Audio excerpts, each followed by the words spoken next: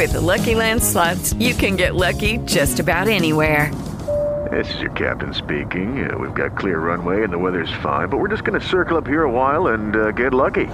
No, nothing like that. It's just these cash prizes add up quick. So I suggest you sit back, keep your tray table upright, and start getting lucky. Play for free at LuckyLandSlots.com. Are you feeling lucky? No purchase necessary. Void where prohibited by law. 18 plus terms and conditions apply. See website for details. Well, good evening, everyone. Welcome to Signs, Wonders, and Miracles with Pastor James. And he's going to teach on the difference between signs and wonders tonight, which sounds very intriguing. Welcome to the program, Pastor James. Well, thank you, Dorothy. I'm glad to be invited again, as usual. I never know what the Lord's going to show me, what to do or what to say, as we were talking earlier.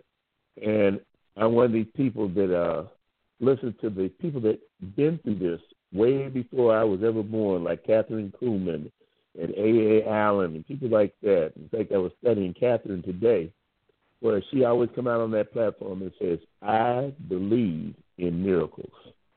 I believe in miracles. But if you believe in miracles, you must believe in signs and wonders too.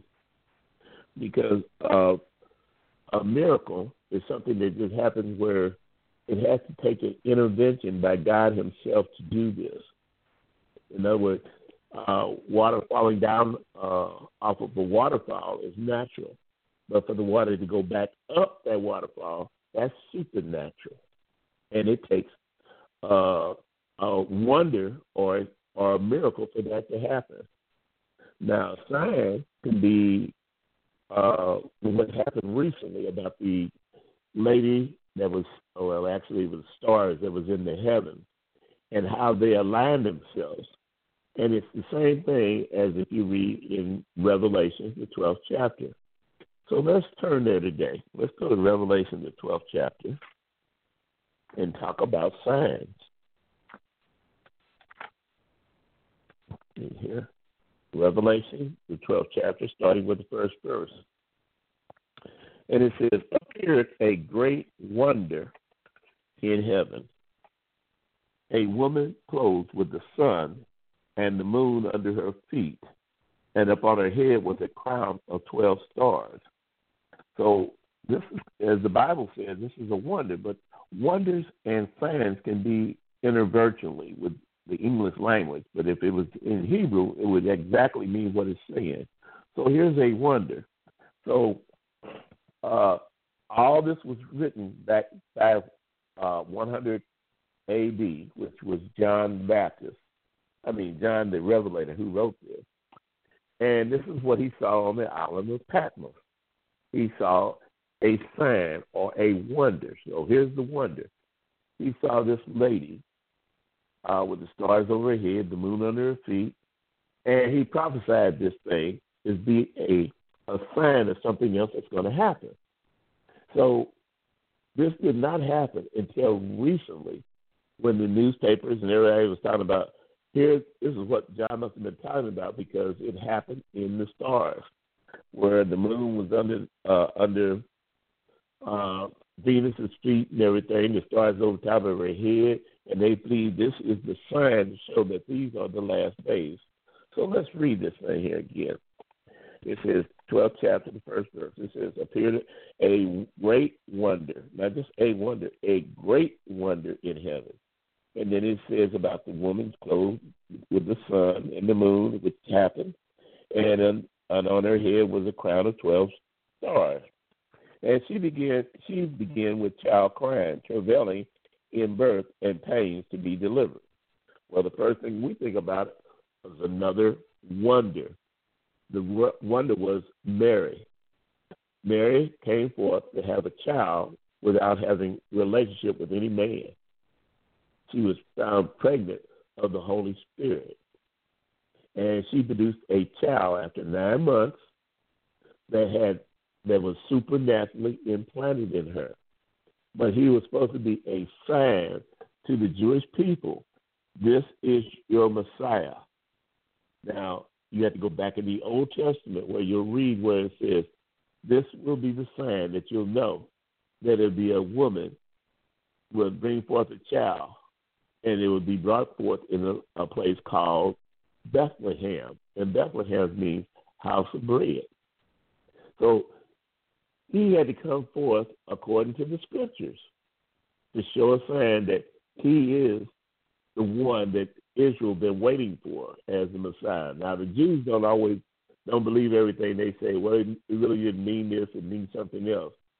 Some things are literal, and some things are spiritual, and you got to discern between the both of them. This time it was literal. This is a sign. So here's another sign. They said that the woman would be with child. Well, we go back and we think about it. Well, that had to be Mary. So let's keep on reading here. And the third verse. And there appeared another wonder, or it can be called a sign, as I say with English it can be, in heaven. And behold, a red dragon, having 7 heads and 10 horns and 7 crowns upon his head. And his tail drew a third part of the stars from heaven, and did cast them to the earth. And the dragon stood before the woman, which was ready to be delivered, for to devour her child as soon as it was born. So now we're looking at this still as this has to be the Messiah. This has to be the one that Israel been waiting for. But here's the part. It said that his tail drew down 1/3 of the stars. Well, that's where the thing about that hell has 1/3 of the angels down here and 2/3 of the angels are still in heaven. Since we don't know how many angels there were up there, we have no way of knowing how many is down here and how many is up there. The ones that's down here is what we call the fallen angels. They came down from heaven. Satan brought them down there. He tricked them. That's his job. He's a trickster. Not only does he trick humans, but he tricks all kinds of spirits. He's a trickster. So he tricked 1/3 to come down here with him, and they were getting ready for this child to be born, and so that they would be able to attack it. So here it is, the 5th verse. And she brought forth a man-child who was to rule all nations with a rod of iron, and her child was caught up into God and to his throne. Well, if you notice the scriptures, that is made out of the 2nd scripture of Psalms, where it says that he would rule this nation with a rod of iron. So now we put all these different signs together, and we'll get the understanding. This is talking about Jesus. This is talking about Yahweh, the same person. So in other words, here's these signs that put up there so we'll be able to look for something. As we see these signs that happen, then we'll start to wonder how this is going to be. Well, then when it starts to come to pass, we can look backwards. Because most times we won't know what a prophecy is or a sign is or anything else until after it happens. And then we can look backwards and say, oh, I understand now. One of the things about a sign was Israel. Israel had lost being a nation back in 70 A.D. because Jesus prophesied to them. He said, because you didn't know the day of your visitation, so your land is left desolate. It was cursed. And they lost their temple, and everything was destroyed. But there was a scripture that was hidden in the scriptures that said, how can a nation come to fruition or come together in one day? That was a sign to let us know it's something that's going to happen, but we don't know what yet. And also, Jesus ministered, and when he was given a prophecy about what's going to happen in the future, he said, keep your eyes open on the fig tree to bud. Well, those that know the scriptures understand that Israel is referred to as the fig tree. And so in 1948, Israel was voted upon, and within one day they became a nation. It had never been heard of before, and never since, where a nation that was destroyed came back in one day. So these are still just signs that there's something about to happen. And what it's supposed to be, with Jesus giving that explanation of the signs, was that when Israel becomes a nation, he said that generation will not pass till all these things be fulfilled. What things? These signs. These signs. These signs. Now let's turn to the book of Mark, the 16th chapter and the 16th verse. Mark, the 16th chapter and the 16th verse. So we're still talking about signs and wonders. Give me a second here. I got to get over there. Mark, the 16th chapter and the 16th verse. And it reads as this wise. It says, let's go to the 15th. I like reading where it starts at. And he said unto them, go into all the world and preach the gospel to every creature. What is the gospel? It is the sign of what is being prophesied is going to come to pass. And he that believes and is baptized shall be saved, but he that believeth not shall be damned. And these signs shall follow them that believe. In my name they shall cast out demons. So there's a lot of churches that say, well, I don't believe in casting out demons. That happened, that stopped a long time ago. That is not what the Bible says. It says if you're baptized, and it doesn't mean baptized in water. I know that's one of the church's tradition, which is a good thing to be baptized in water. It's showing forth your confession to God that you want to die to yourself and be raised into a new life. But the baptism they're talking about here is baptizing in the Holy Spirit. There are two baptisms. Baptism in water, baptism in the Spirit. That is born of earth is earth. Those that are born of the Spirit is spirit. So these signs shall follow them. Now, what signs besides what we're looking at here face value? But the other signs is the 9 movement of the Holy Spirit, or the 9 gifts, as we call them. One of the 9 gifts is to prophesy. One is to speak in tongues. One to interpretate tongues. Now, everybody going to have these gifts? No. You may not have the gift of tongues or talking in tongues, but you may have the gift of prophecy. You may have the gift of healing. That's why you need to go read these things for yourself. It's 1 Corinthians, the 12th chapter, starting with the first verse. You need to read that on your private time. But let's keep going back here because we're talking about signs right now. And it says in the 18th verse, let's go to the 17th verse. And these signs shall follow them that believe. In my name they shall cast out devils. They shall speak with new tongues. They take up serpents. And if they drink anything deadly, it shall not hurt them. They shall lay hands on the sick, and they shall recover. Well, these things are supposed to be signs. So if your church, and I'm not trying to pick on the church, but, judgment must first start in the house of the Lord. If your church is not moving in signs and wonders, I would wonder why you're still there.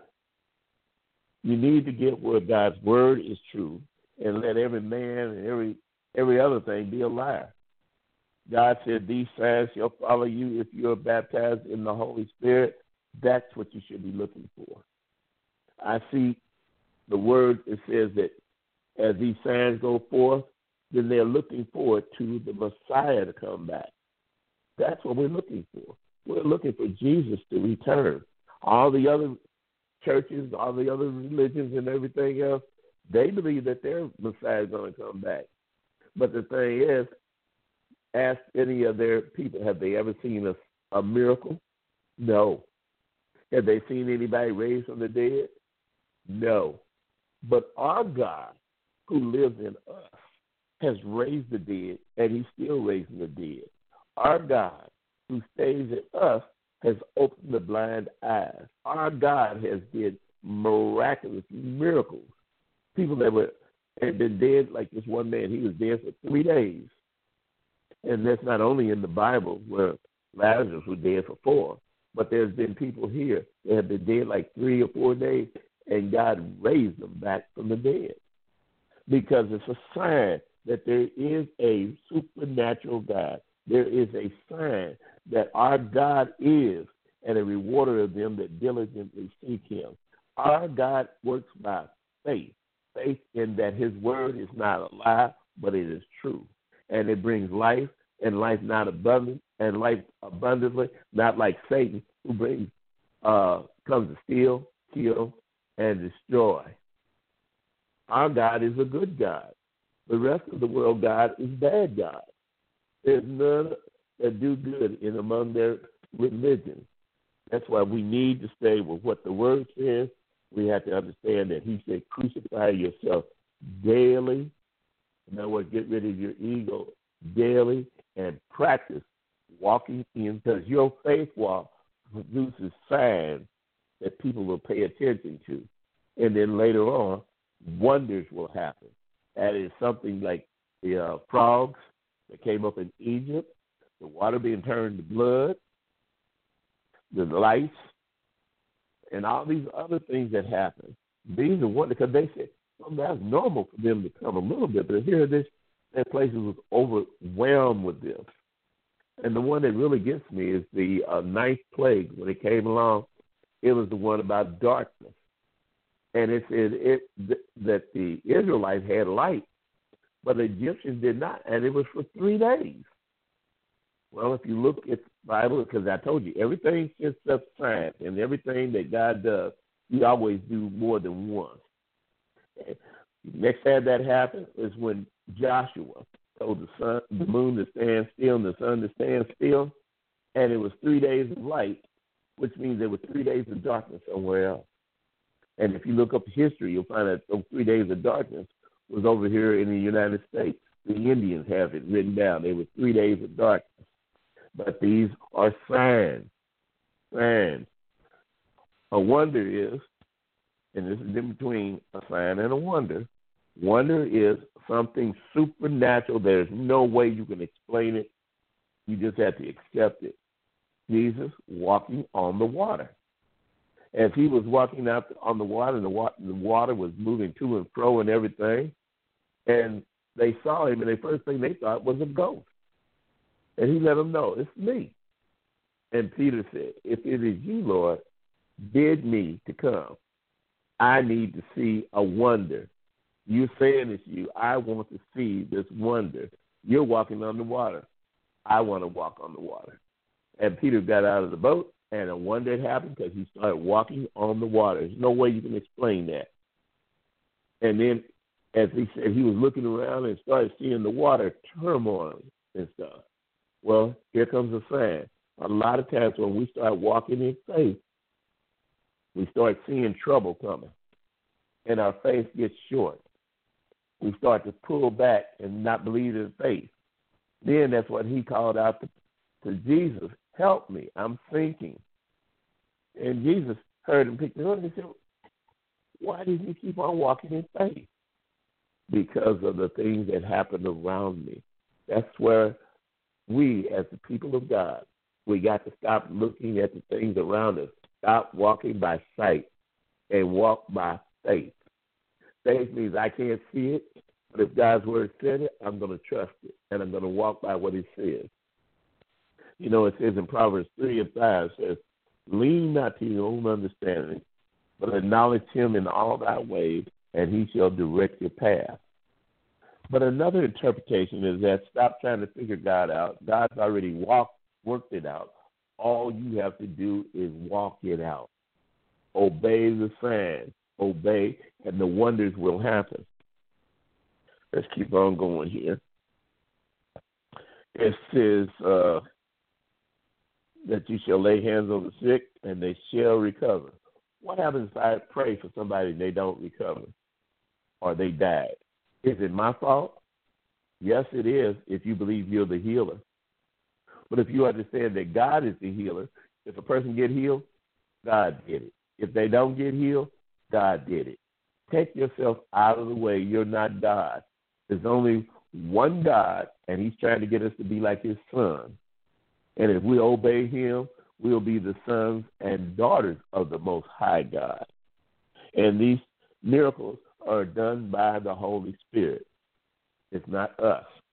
So here's some more about the wonder.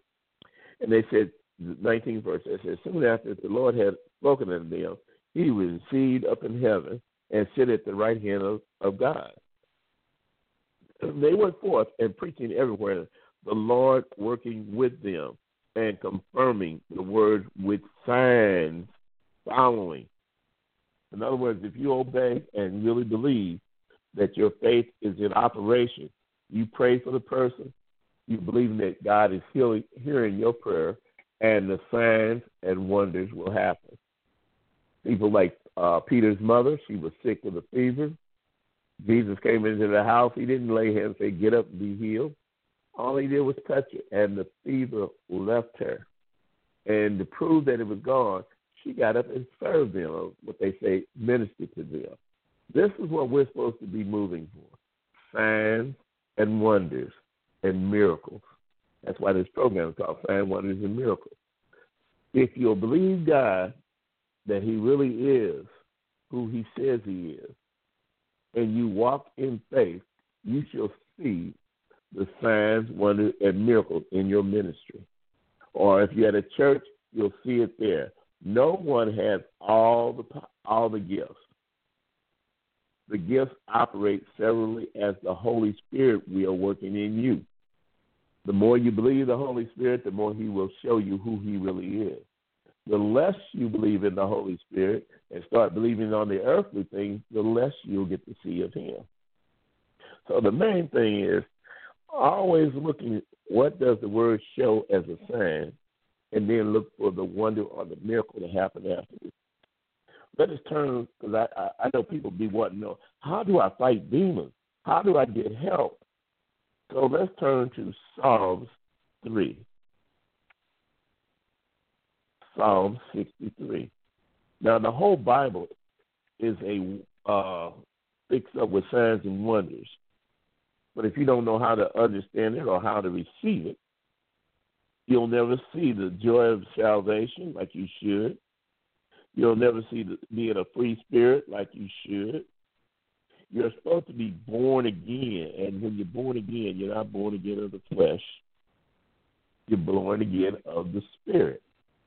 That's why I say if you be baptized, but it's not the water, it's the Spirit. And the Hebrew word for spirit can be 10 different things, but one of them is understanding.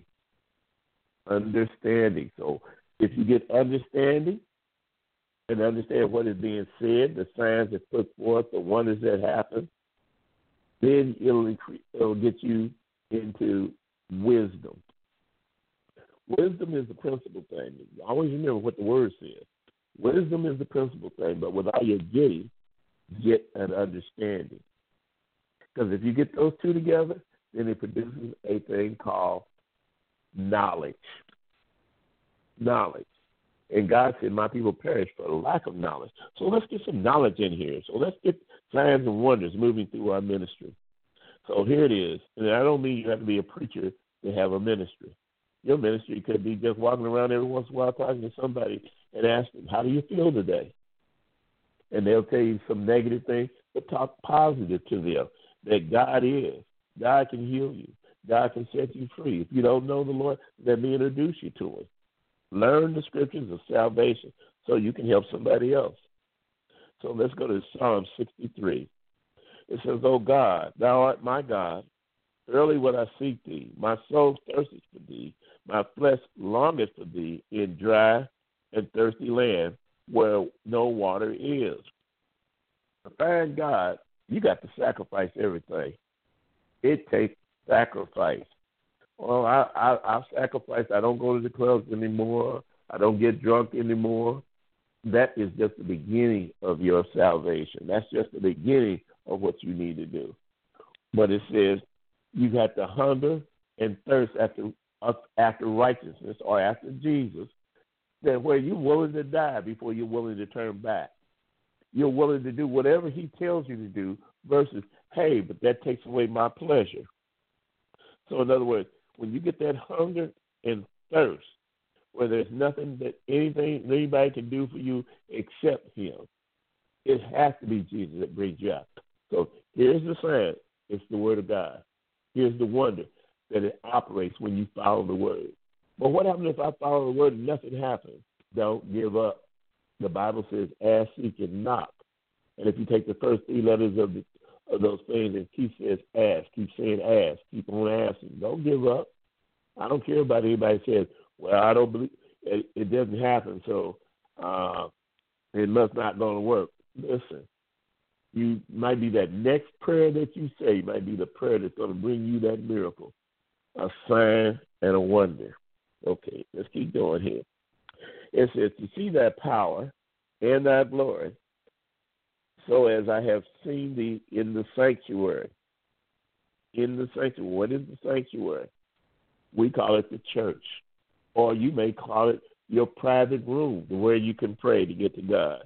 Because our God is not dead. He's yet alive. And since he is alive, our God got signs and wonders. That means power and glory. Power is in God, and God lives in you. Greater is he who's in you. But he says he in you. It doesn't say you control him. He controls you. Then when the power is there, then miracles will happen, and God will get the glory.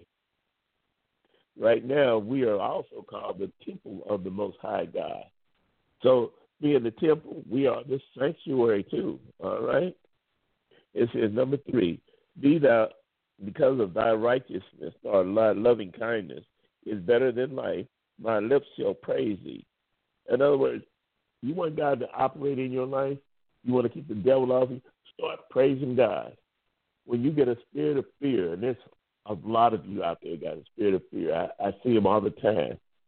You start praising God and start laughing at your fear. One of the things that I always say, I might be afraid of something, but I'm not afraid to face my fear. Whatever you're afraid of, face it. I'm scared to fly. I'm scared to drive. I'm scared that something bad is going to happen. I had a dream last night something's going to happen. Why go by the dream something's going to happen when you can pray and God will hear your prayer and change the situation? In other words, God can change your day. That's why we say, this is the day the Lord has made. Let us rejoice and be glad in it. He can change your day. And as you praise him with thy lips, you can't just praise him. A lot of people want to say, I'm praising him silent. Listen, God didn't silently make the heaven and the earth. He spoke, and they heard it, and heaven and earth came into existence. Same thing. You got to speak these things. In the 4th verse, it says, thus will I bless thee while I live. I will lift up my hands unto thy name. The word hands in Hebrew also means thought. See, the reason the Hebrew people, Jewish rabbis and stuff, really don't want to listen to us because we don't know what the word really says.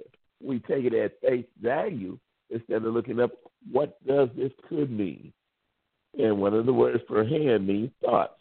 So here I am, raising up my thought until thy name. Well, the word name also means just like Jehovah or Rapha and all that, but it also means authority.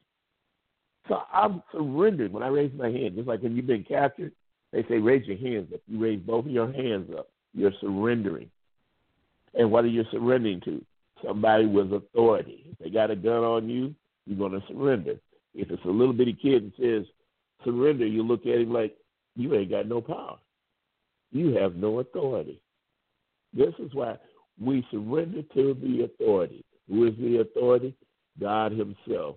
Who brings forth this authority? The Word of God. Who is the Word of God? The Lord Jesus Christ. The Alpha and Omega, beginning and end, according to Greek. But in Hebrew, his name is Aleph Tau. That is, the first Aleph means head, and Tau means cross. So the head of the cross is one we follow. Jesus died on the cross so that we may live. He came to give us life when we lost our life. He's come to erase the sin of the world when we have been a sinner and no way of getting clean. And now we have it by the word of God. Number 5, it says, my soul shall be satisfied with marrow and fatness, and my mouth shall praise thee with joyful lips.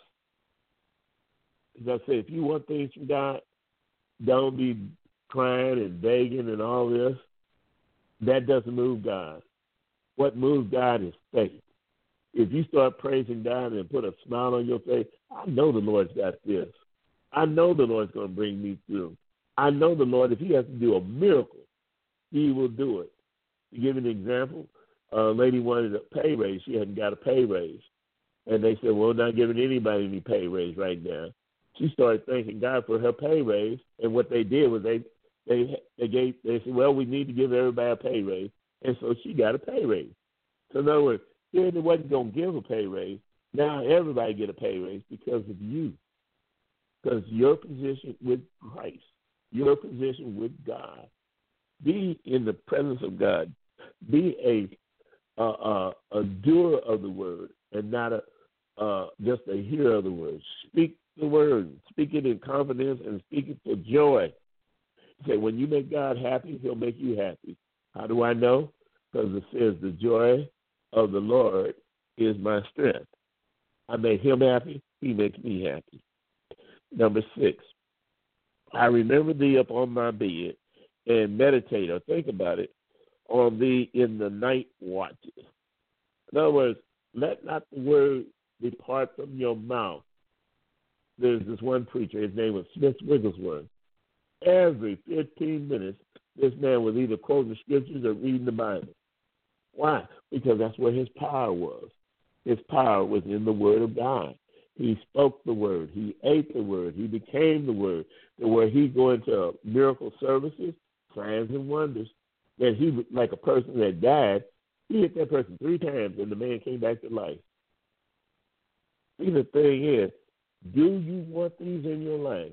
Do you want signs and wonders, believing as the word says, following you? Do you want the Holy Spirit to be in you? Get away from the dead and get into the land of the living. If there's no miracles where you're at, it's a dead church. Miracles is when you come in, you see the preacher smiling, you see the members smiling. Everybody's smiling because God's presence is there. And where his presence is, he's a help. It's a help. So that's why you surrender yourself. Then it says, the 7th verse, because I have been my help, therefore in the shadow of thy wings will I rejoice. You notice it keep going back. Rejoice, rejoice, be happy. One of the things in Psalms 91, it says, he who dwells in the secret place of the Most High will abide under the shadow of the Almighty. If you're abiding in his shadow and God is happy, what do you think is going to happen to you?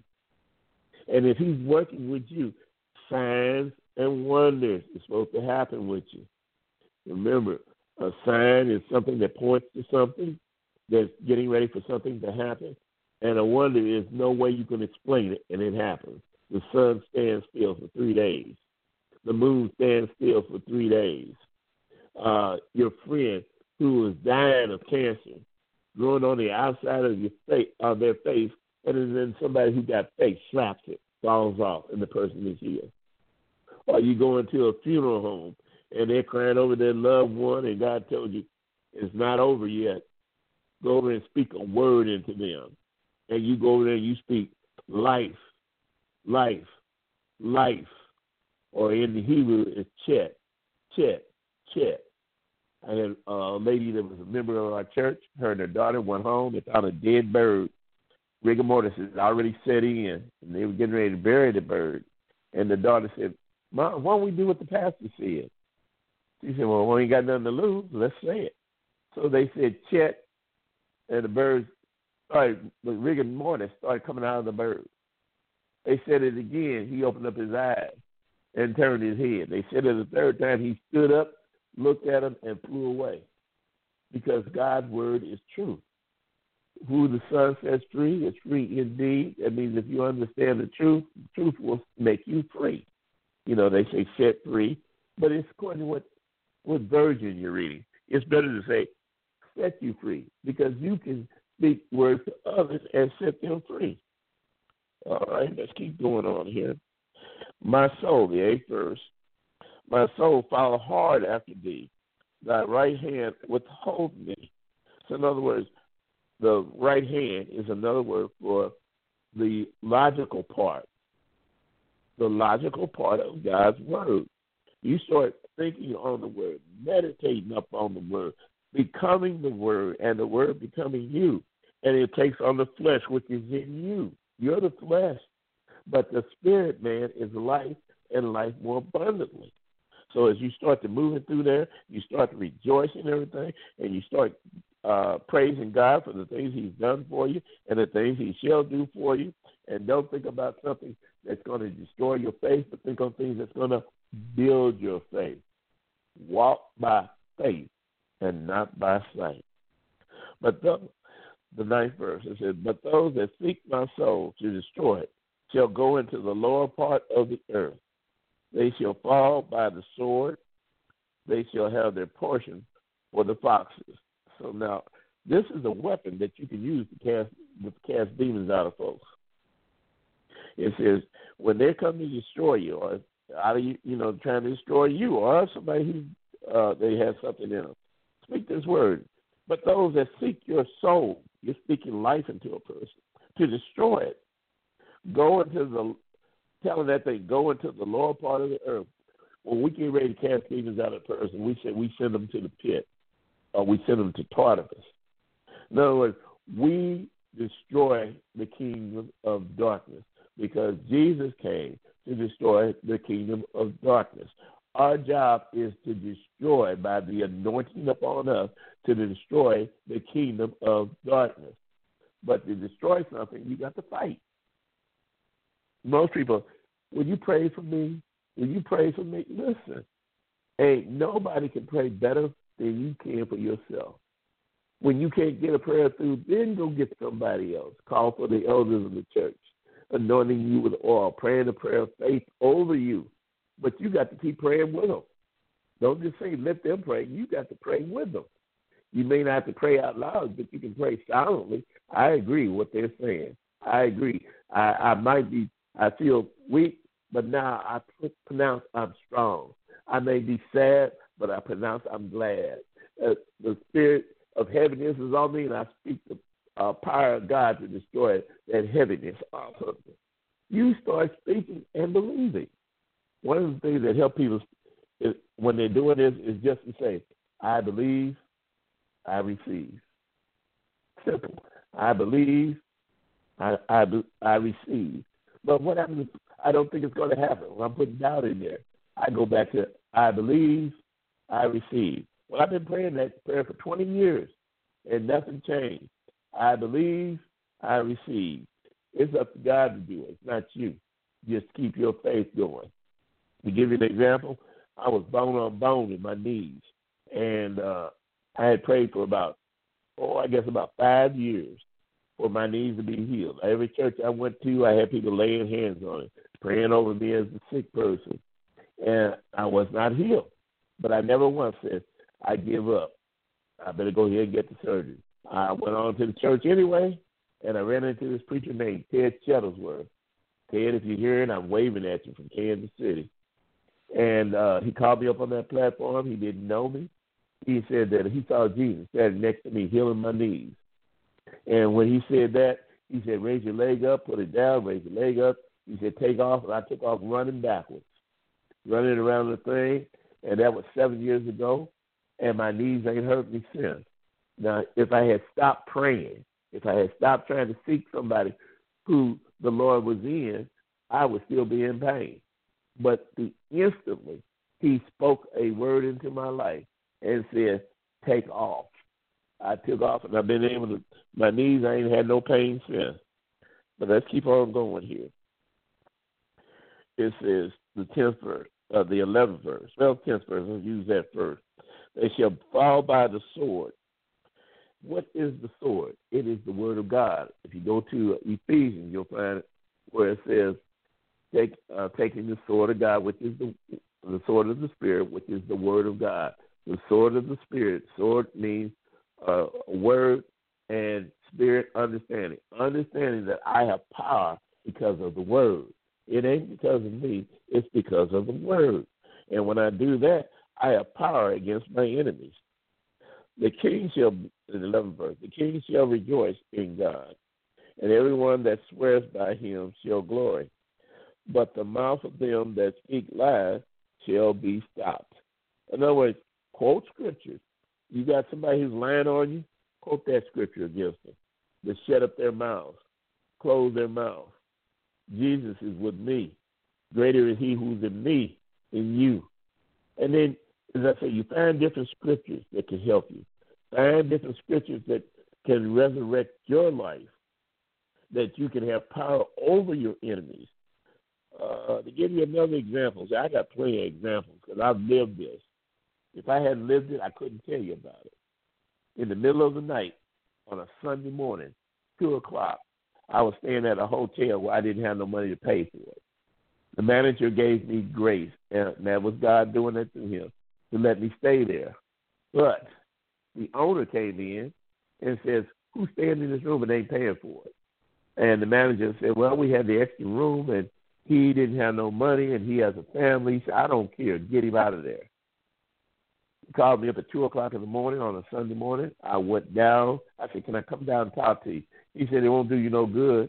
He said, I want you and your family out of that room, and I want you off the property, so you ain't going to be sleeping in your car on my property.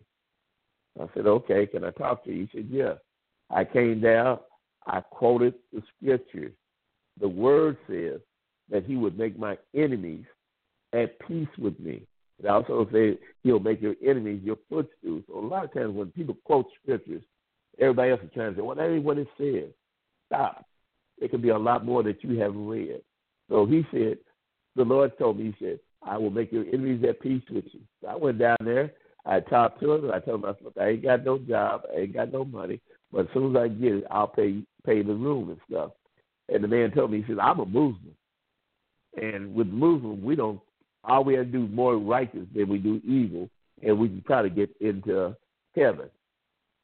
I said, okay, thank you. And I started walking out. I didn't argue with him. I took my thumb and pointed through my body and said, Lord, you said. I didn't put it on me. I said, you said you would make my enemies at peace with me. I said, that man's my enemy. But I didn't say it to him. As I grabbed the doorknob, the man said, well, you come on back here. I walked back. He said, how much did he owe on the rent? The manager told him. He paid it. He said, how much money you need to live off of? And I told him. He gave me the money. And I left on out of there, remembering what the word says. He will make my enemies at peace with me. And that's what he'll do for you. So the thing is, always find the scriptures that's going to help you. Find things that you can repeat that's going to bring the presence of God towards you, that he'll be able to do those things that he said he could do. And you remember, everything is always a sign and a wonder. What do you mean by that, preacher? Well, let's turn to Psalm 65. It is a sign and a wonder. Jesus did not quote any scriptures that was not already written.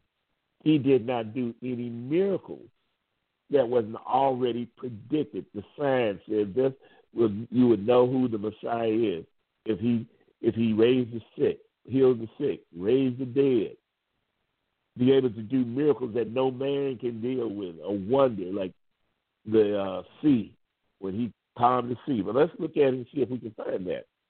Start at Psalm 65, verse 1. Praise wait for thee, O God, in Zion, and unto thee shall vows be performed. One of the things is, don't make a vow to God that you're not going to keep. You've heard people always say, Lord, if you just do this one more thing for me, and I promise I'll give my life to you. And as soon as he do it, you don't do it.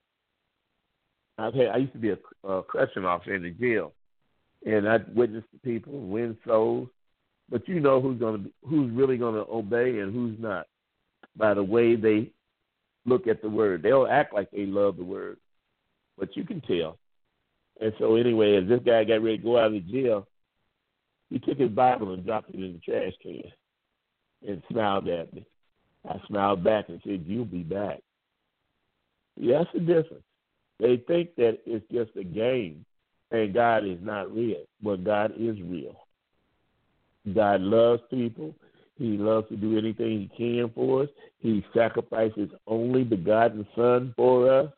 And if we turn our back on the word of God, we're slapping him in the face.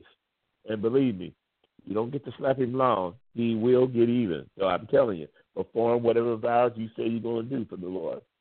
The second verse is, O thou which hearest prayer, unto thee shall all flesh come. Iniquity prevails against me. For as for my transgression, thou shalt purge it away.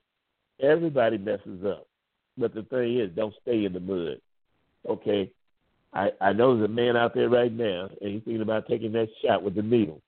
To shoot on up. I'm trying to tell you, put that needle down. And find somebody who can pray with you, that really know the power of God. Because if you do that, you'll find out that God forgives our iniquities. God forgives our sins. He forgives our transgressions. But, Pastor, you don't know what I've been through. This is why I'm doing it. Listen, I tried to kill myself when I was 19. I'm now 70. I got 10 kids, 22 grandkids, 6 great-grandkids, and another great-grandkid on the way. But if I killed myself at 19, none of those things would have been. This is why I'm telling you, reach out. Put your hands on faith that Jesus is who he says he is, and receive your healing. And find somebody that can be able to pray for you. Then it says in the fourth verse, blessed is the man whom thou choosest, and causes to approach unto thee, that he may dwell in thy courts. We shall be satisfied with the goodness of thy house, even unto thy holy temple. In other words, the word blessed means be happy. Start being happy. But you don't know what I'm going through. You could think, listen, everything is subject to change but God. And the signs and wonders are all in the Word of God. If God can stop the wind and the rain, he can stop your problem. You can stop your reaching out for drugs. He can bring your mind back to its right position. Let's keep going by the fifth verse. It says, But terrible things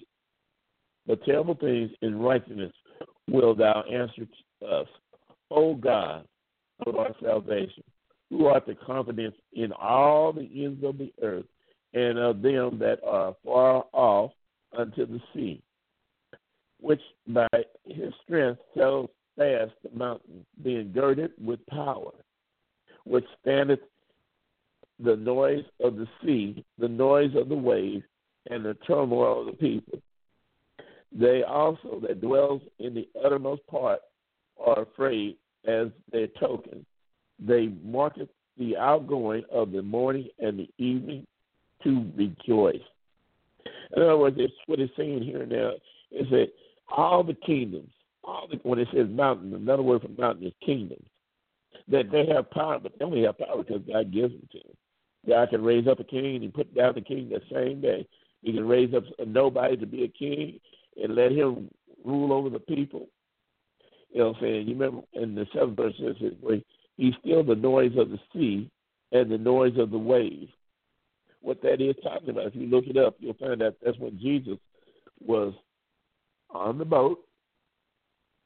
The waves and stuff started coming up on the boat. The disciples ran over there and said, Lord, wake up. Do you care we're going to perish? Even though he had said, his word says we're going over to the other side. But then after he got up, what did he do? He stilled the sea and the wave. He said, peace, be still. In other words, he said, the things that were roaring and all the noise, he said, quiet. Be quiet. See, as I say, everything that Jesus did is already in the Bible before he came here. He just fulfilled the scriptures. The signs are in the bottom, in the back, or in the Old Testament. But the wonders is what he did when he showed up. He did exactly what he said he was going to do. I'll still the wave and the sea. And he did it by a word. He cast out demons by his word. He healed the sick by his word. If the word is in you and you're in the word, believe me, if you hear the Holy Spirit and operate according to the Spirit of God, how do you do that? You'll hear him speak. It sounds like a conscience. Sometimes you may not hear it, but you just flow in the Spirit. You'll know something that you don't know because the Spirit knows everything. And as you speak the Word of God, then the Word of God will start to flow in you, and you'll find out you're only fulfilling what the Word says. Signs and wonders shall follow you. Go forth, pray for the sick. He's already ordered you what to do, the commandments is love one another. He was, I love God with all my heart, soul, mind, and strength. But do you love your neighbor? Do you love your friends? Do you love your enemies? Do you do good to them that do bad to you? Now, that don't mean you got to be a rug for somebody to walk on you. But what you do, you treat them nice, and you understand, be as wise as a dove. I mean, be gentle as a dove, but wise as a serpent. Watch them. Don't let them get you again, but be nice to them. You ain't got to cuss them out. And some of the other people, you ain't got to take them and hit them in the head with the Bible either. All right, let's keep going. The 8th verse. And also, they that dwell in the uttermost part are afraid of any of thy tokens, that marketh the outgoing of the morning and the evening to rejoice. In other words, when demons come against you, start rejoicing in the word of God. Start quoting Jesus and start saying what the word says. The enemies, which are not a part of you, but the outgoing or out, that comes against us each and every day, they have to run. They have to fear, because the Bible says, if we submit ourselves unto God, resist the devil, he will flee from us. It didn't say from God. It said from us. So let's go forth, knowing that each day God is with us. The 9th verse, thou visitest the earth and water it. Thou greatly enrichest it with the river of God, which is full of water. Thou preparest them corn when thou hast so provided it. In other words, when it talks about water, it talks about the word of God. As you start to understand that the water is the word and the word is the water, you'll start flowing in that. Wine is called water too. So, in other words, it said, be not drunk with wine into excess, but be filled with the Spirit. Now, if you look at it in the literal sense, that means don't be drinking no wine. But in the spiritual sense, it's just don't be so legalistic about the word of God that you lost compassion for anybody. Well, the Bible says this, and if you don't do it exactly as the Bible says, you're on your way to hell. Our job is not to condemn. Our job is to help. Our job is not a jail, but we're the hospital. We're supposed to help people, and that's what the word teaches us. So the more we learn that we're supposed to speak the word of God in simplicity, in love, in kindness, and that is what it says, out of your belly will come rivers of water, living water. Yeah, I told you, Jesus didn't teach nothing new. He just quoted all things from the Old Testament. And he said, live by this. Live by this, and you shall live. All right, let's keep on going here. Thou waterest the ridges, the 10th verse, thereof abundantly. Thou settles the furrow thereof. Thou makest it soft with showers. Thou blessest the spring thereof. Now, let me give you a little example about that. The house I lived at, it was, when I first moved over there was a lot of storms over here. Every night there were storms. But the scripture says, I can ask for things. And what I did, I asked, but the showers would be soft. In other words, the word I said, gentle rain. From that point forth, now I've been here now over 9 years, I've had nothing but gentle rain at my house. We can speak to the God that created everything if we speak to him in sincerity and not to throw something up on ourselves. Oh, Lord, you're supposed to do this. No. He's a king. He ain't got to do nothing. We have to. And as we start to understanding by humbling ourselves, coming to him. I know a lot of people talk about we're kings and look, we ain't got to be no king yet. We don't get to be kings until we come back and rule and reign here on the earth. Until that time, we're still servants of the Most High. And it's better to be the servant of the Most High and find out that you really did have fellowship with him than to get to heaven and find out, who are you? I don't see your name in the book of life.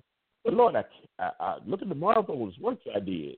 Look at all the food I did for folks and casting out demons. He said, your name's not in the book. I don't even know who you are. It's better to be humble. Lord, is my name in the book? Yes, my good and faithful servant, enter into the joy of the Lord. You know, when Jesus quoted that scripture, where it's broad is the road that leads to destruction, and many go thereat, then it says, narrow is the way and straight is the path that leads to eternal life, and those that find their way thereat. He didn't write that new. He quoted out of the scriptures. And what he quoted, the scriptures back to where it says, 1 out of every 10,000 will make it. That's why he said few. 1 out of every 10,000 people will be saved. Why? Because most of them are proud. And then those that ain't proud, they're lazy. You go to some people's house and they got dust upon their Bibles. They don't even take it to church. They leave it at home. Say, well, I got a Bible, but it's not going to help you until you start studying and do what it says. All right, let's keep on going. Yes, Lord. The 11th verse. Thou crownest the year with thy goodness, and thy past drop fatness. In other words, what that is, if you was a Jew, you would understand there's a year called Yom Kippur at the end of the year. And during that time is when God looks at the books, which we call in the Old Testament was the Chronicles. He would look at there and see what you've done for the year. And according to what you've done for the year, he would either bless you or let curses come upon you. So in other words, if you do what's right, you ain't got to worry about it. And your life will stay blessed. And goodness will come to you.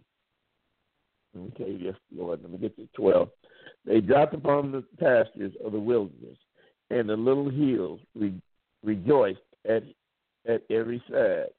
The pastures are clothed with flock. The valley also are covered over with corn. They shout for joy. They also sing. You know, and here's the next verse before I go over there. It says, make a joyful noise unto God, all ye lands. In other words, I don't know about y'all, but I don't sing too well, but I think I can sing if I just sing to myself. But God loves noise, so I sing to God. You start singing in joy, in faith, even if you are depressed, start singing in joy. Start encouraging yourself in the Lord. Well, I don't sing too well. Still make noise. Do like I do. Make noise. Lord, you're good. You're kind. I love you. I love your people. I want to do what's right. And how do I do what's right? I show love to one another. I do what's right to the household of God. In fact, I do double because they are my household. They're closer to me than my family if it's really the church of Christ, if it's really the church of God in Christ. If it's truly the Baptist church, if it's truly the Pentecostal church, it's any church that really believes God and love him and love his people, who's willing to sacrifice everything you have to do what's right. Now, I don't know why anybody would not serve a God like this. This is why you have to really submit yourself unto God. Resist the devil, and he will flee from you. As I say, anybody calling in, any questions? Can you give them the number, Dorothy? If you want to call in, if you have a question, you want to request prayer, the number is 646-595-4784. That's 646-595-4784. Dorothy, do you have any questions? No, the only thing I came up with is way back in the beginning where you're saying how people think that we don't need to casting out demons was for the old times. And, well, I'm glad that's not true, you know. I hear you. So But we have so many people that's been under demonic attack. I had a lady call me not too long ago. She's scared to go out of her house because things are happening. And like she see like this one little girl, she's only about 8 years old. Her father was telling me today. She see these orbs floating around in her room, and they're dark, and there's nothing in their room that would show light through there. So that's why I tell people, I said, God's word is true. The rest of us is the one who needs help. God's word shows signs. That's why we read the 4 Gospels. There's actually more than 4 Gospels. But the 4 Gospels is enough to get you saved. It's enough to give you weapons so to fight back. And it tells you, go back to the word. It is the word signs are shadows. Are shadows. So in other words, I go back to the Old Testament, I get the book of Psalms, I start fighting with the Psalms and destroying the kingdom of darkness. I listen to what the word says and how it taught. It signs that Jesus being born in Bethlehem, that Jesus was born of a virgin. But the Bible said it would be a virgin that would bring forth a child. I read back where the first scriptures where it talks about Genesis 3 and 15, where it says that he shall bruise his head and he will crush his heel and all this. I believe in what the word says. So I operate in the word. But you don't quote the scriptures just right. Listen, if God loves you, you can speak the best you can. Smith Wigglesworth, when he got ready to pray for somebody, he'd ask, say, because he was from England. And a lot of people didn't, what does that mean? He was saying, what's up? What do you want the Lord to pray for you about? And then when he gets through praying, yeah. What does that mean? It's another word for saying, be healed. God understood him. So believe me, if I misquote some scriptures and stuff, God knows it. And he will help you. All right. Is there any other questions right now before I start anywhere else? No, I don't have any questions. Okay. All right, then. I would like you people to call in because if you like what I'm teaching, if you want to know more, then you call me and I will tell you more. Okay, when you hunger and thirst after the word of God, God's word will come to you. And let's see, I done seen blind eyes open, deaf ears open, legs grow back, not stubs and stuff, but I've seen a leg that was shorter than the other grow back because God's word says it would. When you understand that signs and wonders comes with the ministry, and don't be afraid, because if you get healed, God did it. If you don't get healed, God did it. If a miracle happens, God did it. If it doesn't happen, God did it. And remember, all you have to do is believe. Your job is to believe.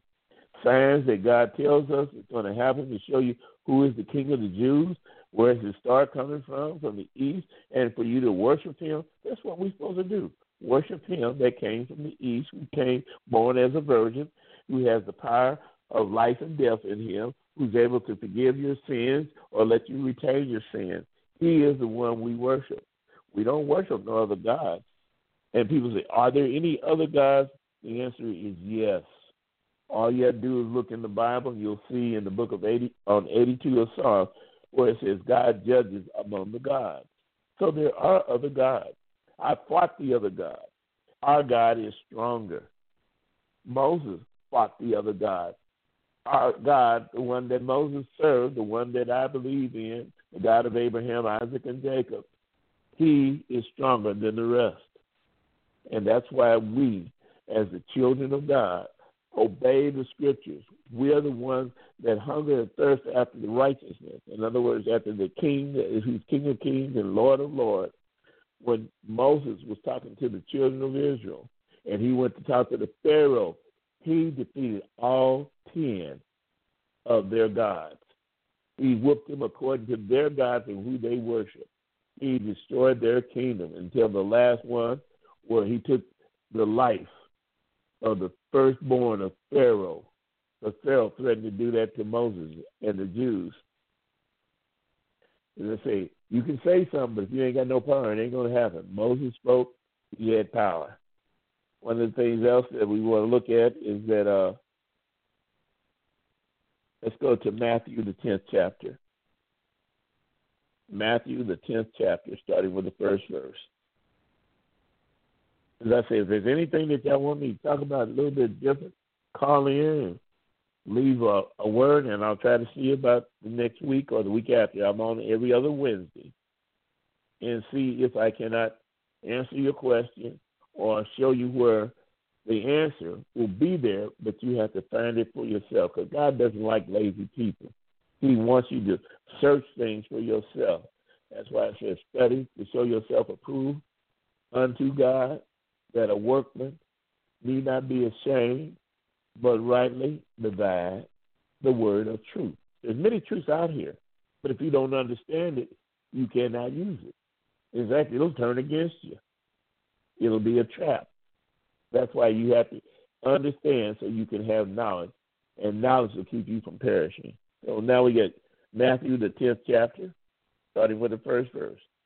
And when he had called unto him his 12 disciples, he gave them power against unclean spirits to cast them out, and to heal all manner of sickness and all manner of disease. So in other words, with just one thing out of what he did, three things out of one thing out of that first verse. First, he gave them power to cast out unclean spirits.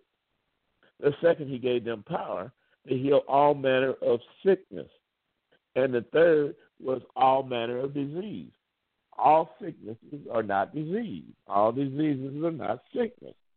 That's why there's different prayers for different things, like Psalms 103, Psalms 107, bless the Lord, and I will remember what he gave me. The benefits is healing my body, healing my mind, setting me free. Understand that God is a rewarder of them that diligently seek him. So then here he is giving these 12.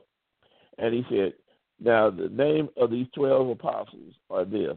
The first is Simon, which is called Peter, Andrew, his brother, James, the son of Zebedee, his brother John, Philip and Bartholomew, Thomas and Matthew, the publican, James, the son of Alphaeus, and Lesbian, the Banias, whose surname was Thaddeus, Simon the Canaanite, and Judas Iscariot, who also betrayed him. In other words, I don't care how many friends you have, you're always going to have a devil around you. That's why you got to keep your eyes open, watch and pray. Well, these are my family. There's devils in everybody's family. Keep an eye on them. Pray for them. Hopefully they get saved. And keep yourself out of trouble by not losing your temper and hating them. For if you don't forgive, God can't forgive you.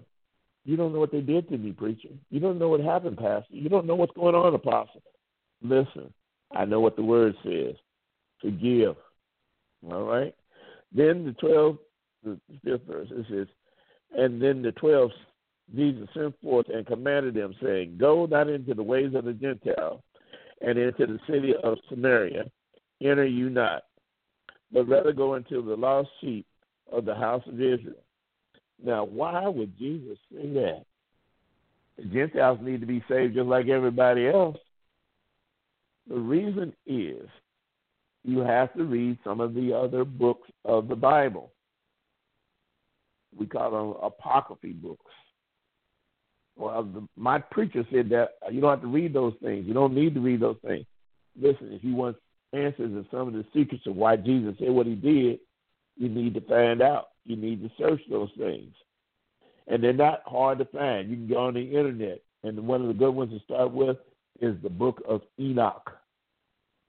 Don't let nobody fool you and say, oh, that's not inspired by God. If it's not, Jesus quoted from it, Moses quoted from it, and Jude quoted from it, and Peter quoted from it. That's 4 witnesses. I would listen to the 4 witnesses and stop listening to anybody that goes against the word.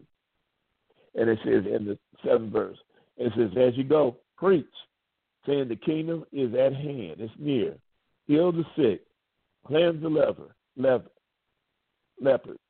raise the dead, cast out devils. Freely you receive, freely give.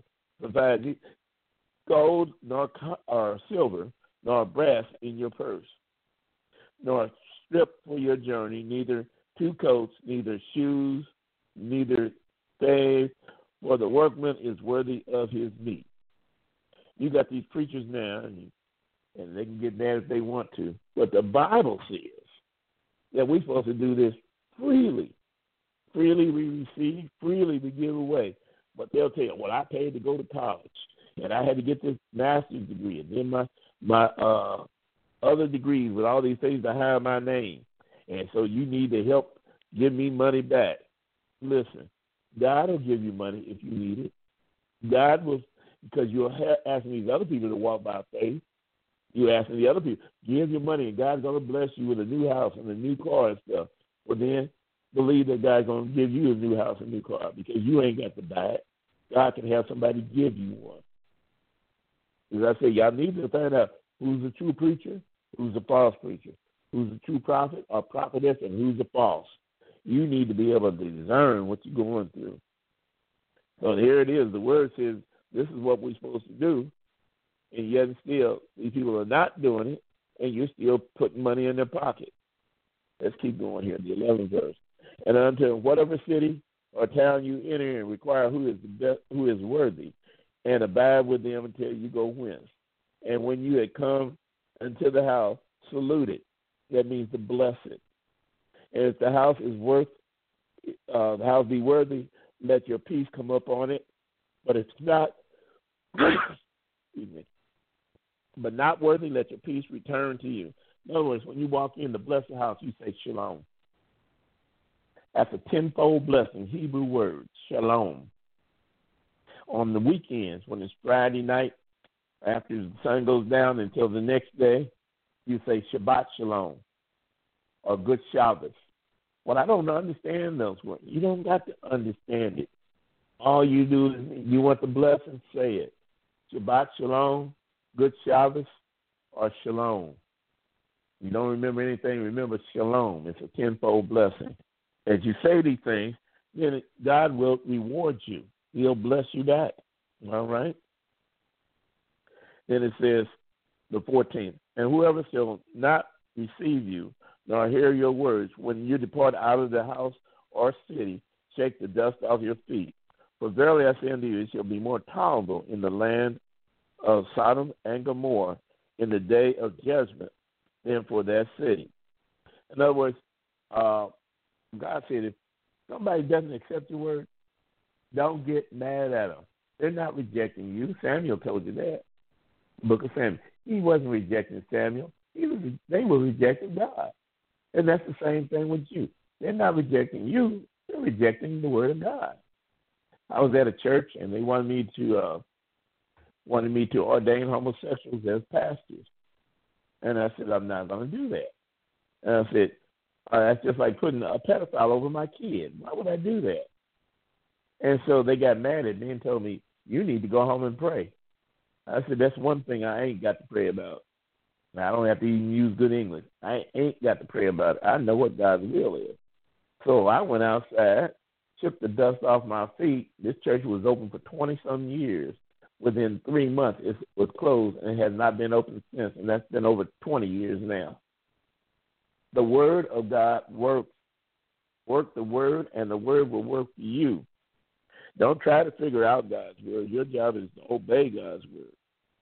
And there is a day of judgment coming, even if you don't want to believe it. There is a day of judgment coming, and you don't want to be lacking. You want to say, Lord, I did the best I could. I did everything I tried to do to the glory of you. Now, if I missed it, please do the rest. Help me.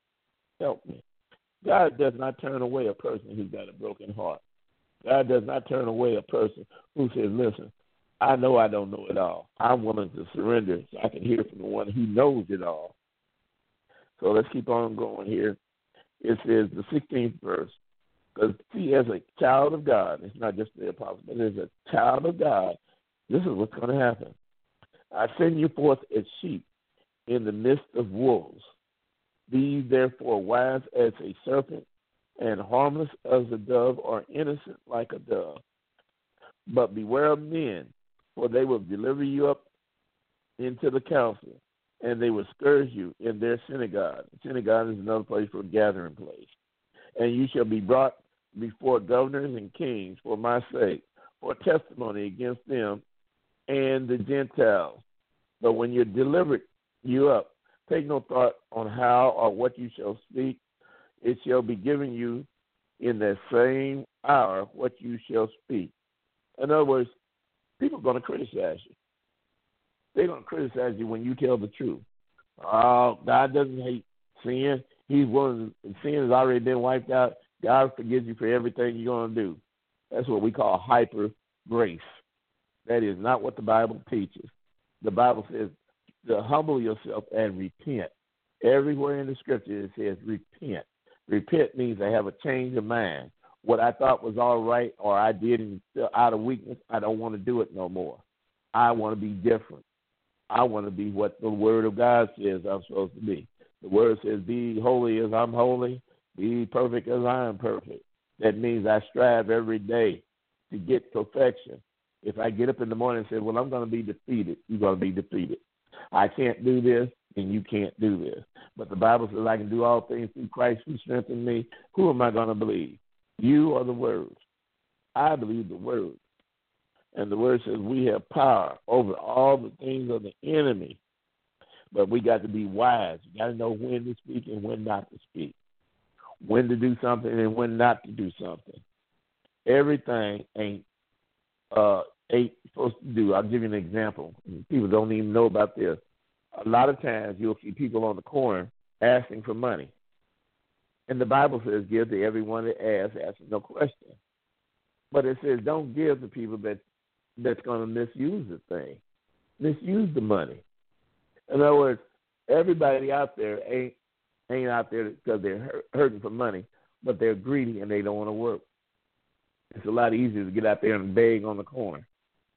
But it's hot out there sometimes. It's cold sometimes. Doesn't matter. They sometimes have places. Some people have money already, but it gives them extra money. They don't have to report it. Oh, that sounds bad. So people ain't always good. If you think everybody's good, keep going around. You're going to find out somebody's going to take your stuff from you. Everybody's not good. Everybody's not kind. Continue on here, the 10th chapter and the 20th verse. For it is not you that speak, but the Spirit of your Father which speaketh in you. In other words, the Spirit of God speaks through you. Understanding will come into your mind, but you won't understand how you understand because it's supernatural. This is a wonder. This is a wonder.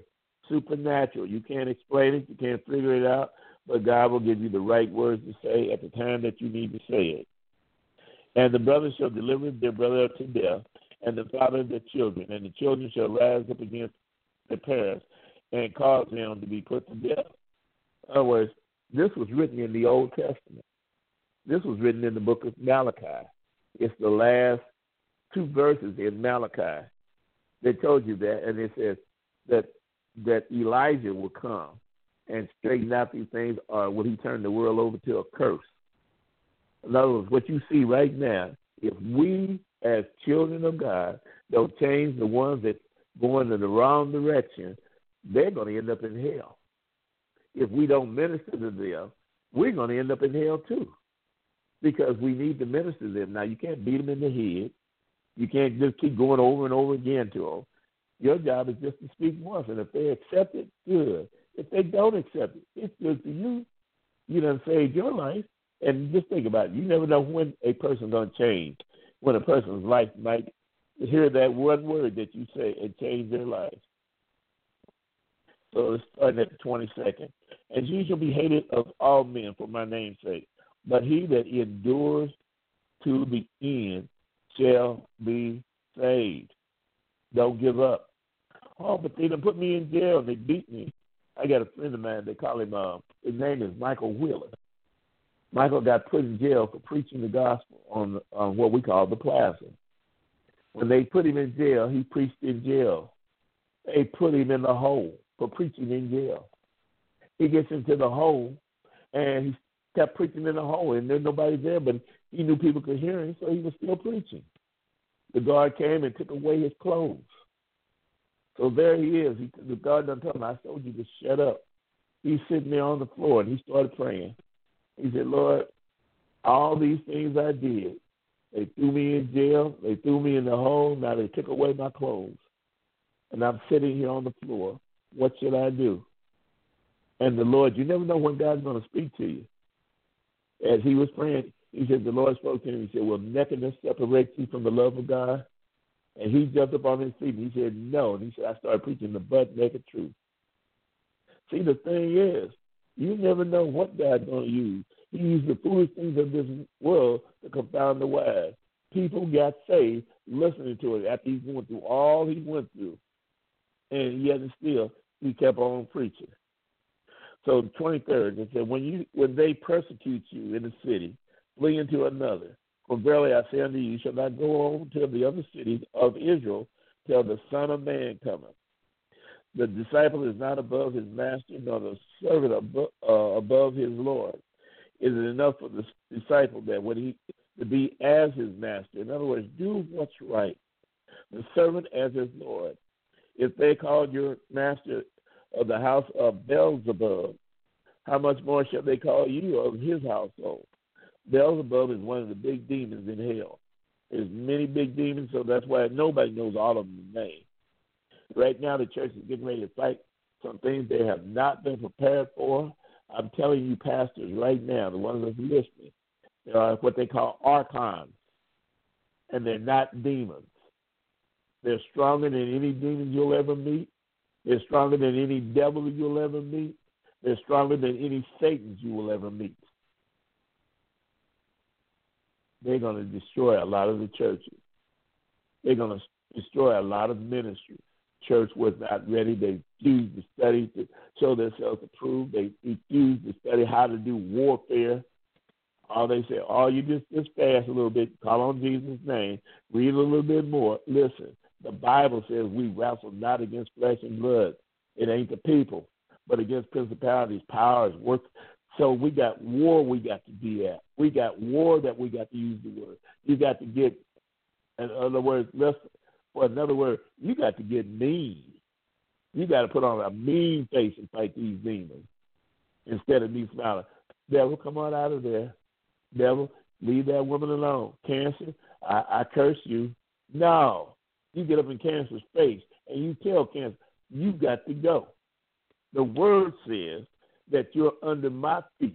The word says that greater is he who's in me than he who's in the word. The word says that I can pronounce a thing and it shall be established. The word says that if I speak unto this mountain, it's got to be removed. You got to tell the devil who you are in the word. And the word got to be flesh in you and you are spirit in the word. Yes, Lord. Let's keep on going here. Then it says, the 26th verse, fear them not, therefore, for there is nothing covered that shall not be revealed, and hid that shall not be known. That is a good scripture to use when you lose things. Wait a minute, preacher, we talking about signs and wonders. Yeah, I know, but you also need to know some miracle things, how to operate. When you lose something, say there is nothing that's hid from the Lord Jesus Christ. You say that 3 times, and whatever you lost, unless it's stolen, it'll come back. You'll see it. Okay? 27th verse, it says, now when I tell you in darkness, speak that in the light, and what you hear in your ear, preach it up on the housetop. And fear not them that kills the body, but they're not able to kill the soul. But let us fear him, which is able to destroy both soul and body in hell. In other words, stop fearing the people. Stop fearing the demons. Fear only God only. God only shall you fear. And so you put the fear in everything else. Or not a fallen soul not 2 spirits soul for a falling, and one of them shall not fall to the ground without your Father. But the very hairs in your head are numbered. In other words, if God knows how many hairs you got in your head, believe me, he knows what problems you're going through. Fear you not, therefore, you are more valuable than than many sparrows. Whoever therefore shall confess me before men, him I will confess before my Father which is in heaven. But whoever shall deny me before men, him will I also deny before my Father which is in heaven. If God says something twice, you need to pay attention to it. If he tells you, be not afraid of the enemy, but be afraid of God, and that you will obey God, you're willing to say whatever God tells me, but I'm going to get hit. I'm going to get put in jail. Like I told you, my friend went straight to jail for preaching. Preach, teach, glorify the word of God. Speak those things that's going to glorify God. Like somebody's cussing around you all the time. Brother, do you ever think Jesus might hear you? Sister, do you think Jesus might hear you cussing around and everything? They might get mad. They might cuss you back out. That's all right. You done did what you're supposed to do. And you never know when somebody says, man, I wasn't brought up like that. Man, I'm so sorry I cussed around you. Yeah, you're right. I should not do that. My mother taught me better. See, it reminds them they're still a God. So let's get busy doing your Father's business. Then it says, let's go to 33, number 34. Think not that I come to send peace upon the earth. I came not to send peace, but a sword. The sword, which is the word of God, ain't always making people friendly. The sword, which is the word of God, ain't always going to make everybody love you. In fact, most of the time, it'll cause them to hate you. But your job is to obey God. Which is more important, fearing the man that can hurt you or fearing he can throw you in hell and destroy your soul? If I was you, I would choose life, which is in God. So anyway, you go to Sunday, 35. For I have come to set a man at variance against his father, and a daughter against her mother, and daughter-in-law against her mother-in-law. And a man's foe shall be them of his household. So what it is, you mean God wants us to argue? No. But I'm going to try to tell you, most people ain't going to serve God. So you're walking one direction, your family might be walking the other direction. You'll be trying to say, this is what Lord requires of us, and then they get mad at you. In other words, you got to stand for your faith or you're going to fall for anything. Your faith says the word of God is true. The world says, no, it ain't. You need some worldly wisdom. Worldly wisdom. Listen, worldly wisdom didn't build this world. It was spiritual wisdom. And the spirit was God. That's why he said, did you not know God is a spirit? And if we walk in him, then we worship him in spirit and in truth. In other words, in understanding what is the word of God. What is the word of God? What does the word of God tell me to do? The rest of it is all just commentary, truthfully. The Bible tells us very simply to love God with all your heart, soul, mind, and strength, and to love thy neighbor as thyself, and to do unto others as you'd have them to do unto you. If you did those three things, life would get better. But you got to remember, the world's not walking with you, so the world is walking against you. They're going to talk about you. They're going to put your name out as bad as they can be and ask you, and give you no grace. They just want to tear you down. But still, you got to be kind to them. You never know when that man or that woman, that boy or the girl, going to turn around and say, what must I do to be saved? That's our job, is to get people saved and into the kingdom, to get rid of the enemies, hold over their mind. And the main thing is fear, fear, fear.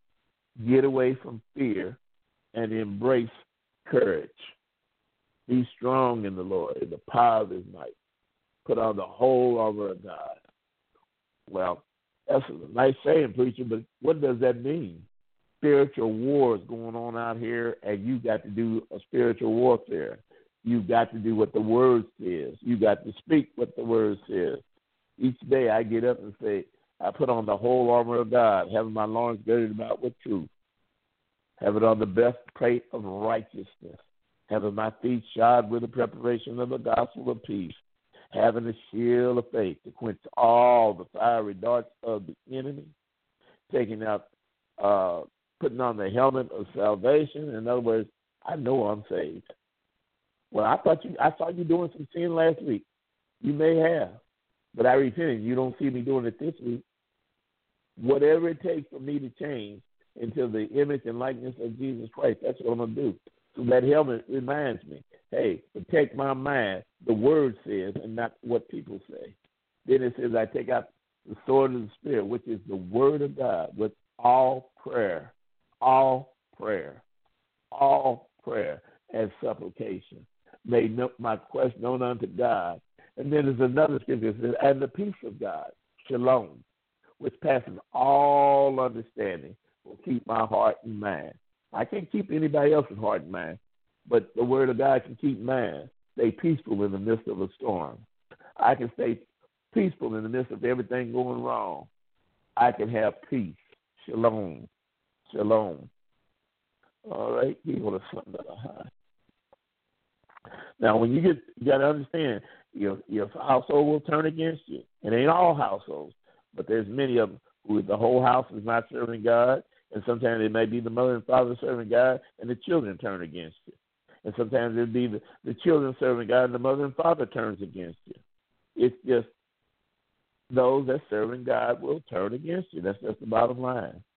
And then in 37, it says, he that loves his father or mother more than me is not worthy of me. And he who loves son or daughter more than he loves me is not worthy of me. And he that taketh not his cross, and the word cross means life burden, and follow after me is not worthy of me. He that findeth his life shall lose it, and he that loses his life for my sake shall find it. He that receives you, receive me. He that receives me, receives him that sent me. He that receives a prophet in the authority, the word name means authority, of a prophet, shall receive a prophet's reward. And he that receives a righteous man in the authority of a righteous man shall receive a righteous man reward. And whoever shall give to drink unto one of these little ones a cup of water, of cold water, only in the name of the disciple, verily I say unto you, he shall no wise lose his reward. In other words, if you do it for the least of these, you've done it unto me. That's what God says. When you help somebody else, they can't do nothing for you, that you can't get no reward. Nobody going to pat you on the back and go, oh, you did a good job. No reward. You did it in secret. God will reward you openly. When you sit up there and realize that God is trying to reward us, he's trying to give us things, so he leaves things in front of us that we can accomplish. He doesn't give us more than we can bear. Well, what about a person that's paraplegic and they can't move? They can still pray. Well, they tired of praying. Well, that shows you they're not of God. You don't get tired. You keep on firing up. You never know. By your prayer for somebody else, it might heal them. This is why you pray without ceasing. You pray without trying to figure out everything. God's thoughts is not like ours, and his ways are not like ours. His thoughts is way above us. So if it's way above us, why are we trying to figure him out? If we understand that he said that the word of God is what we need to live by, that's good enough for me. The word of God is what I need to live by. If he says that go and help somebody, my job is to go help somebody, not to figure out why I'm helping. If I don't have the money, my job is to wait till God gives me the money. I ain't got to go borrow it. I'll wait till he gives me the money. You got people in the churches that'll say, make a vow unto the Lord. Vow $100. If you got to, go out and borrow it. No. God didn't tell me go out and borrow it. That's man telling me go out and borrow it. My job is to ask God to give me an extra $100. And if he has to, he'll get some stranger. I'm a living witness. He'll give you a stranger to walk up and give you $200. So that way you get one to the church and one you keep. But if you vow and you're not able to keep it, even the angels are angry at you. This is why You don't let churches trick you. You don't let men trick you. They ain't going to say the church. Men trick you. Women trick you. You got to get in this $100 line here. You got to get in the $50 line here, $20 line here. Wait a minute, you mean God's going to bless me according to how much money I have? Well, if I'm a poor person, how am I going to give 100? If I'm a rich person, I give 100. It's no more than giving away $1 for me. God don't operate like that. You need to search the scriptures to see what it says. God said in these now we have 66 books that we have here, but in the beginning we had more than that. We had 111 that were truly scriptures out of the Bible. But because the Council of Trent traded 325 A.D. under Constantinople, they changed and took out a lot of stuff. But the 66 books is still good enough to read and obey. It will get you into heaven, I guarantee, if you obey the 66 books. But if you wanted more, if you're hungry for more, then search for the others. As I tell you, one of the best ones to read, if y'all wasn't there on the first, was Enoch. That is a good book to start. And then the next one is called Esdras. It's spelled Esdras. And you get to those two books, you'll probably take you about 6 months. And then I'll give you some more to study. But I'm trying to tell you, change your way of thinking. Romans, the 12th chapter says, I beseech you by the mercies of God that you present your body as a living sacrifice, holy and acceptable unto him, which is your reasonable service. Be not conformed to this world. Don't think like the world. Be not conformed to this world. Leave the world's thoughts alone. But be ye transformed by the renewing of your mind. Change your thought pattern. Change the way you think and let it line up with the word. The more you line up with the word, the more you will have blessings from God. Yes, God is a blesser. He loves to bless his children. He loves for us to run to him when we need help and stop trying to do it on his. Hey, Dorothy, do you have any questions now, or you thought of anything? No.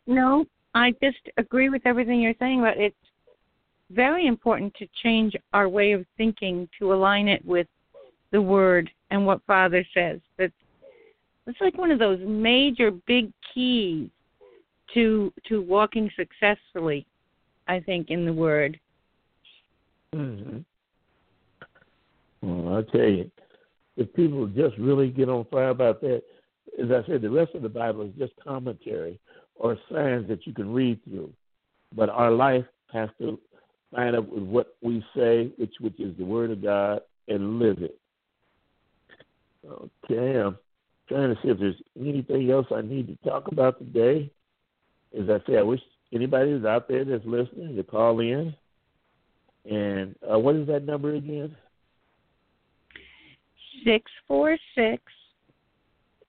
646-595-4784.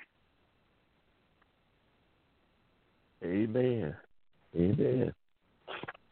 Well, as I say, the main thing is that I can keep on teaching and everything, but I'd love people to call in and have their questions and so I can answer them if I can.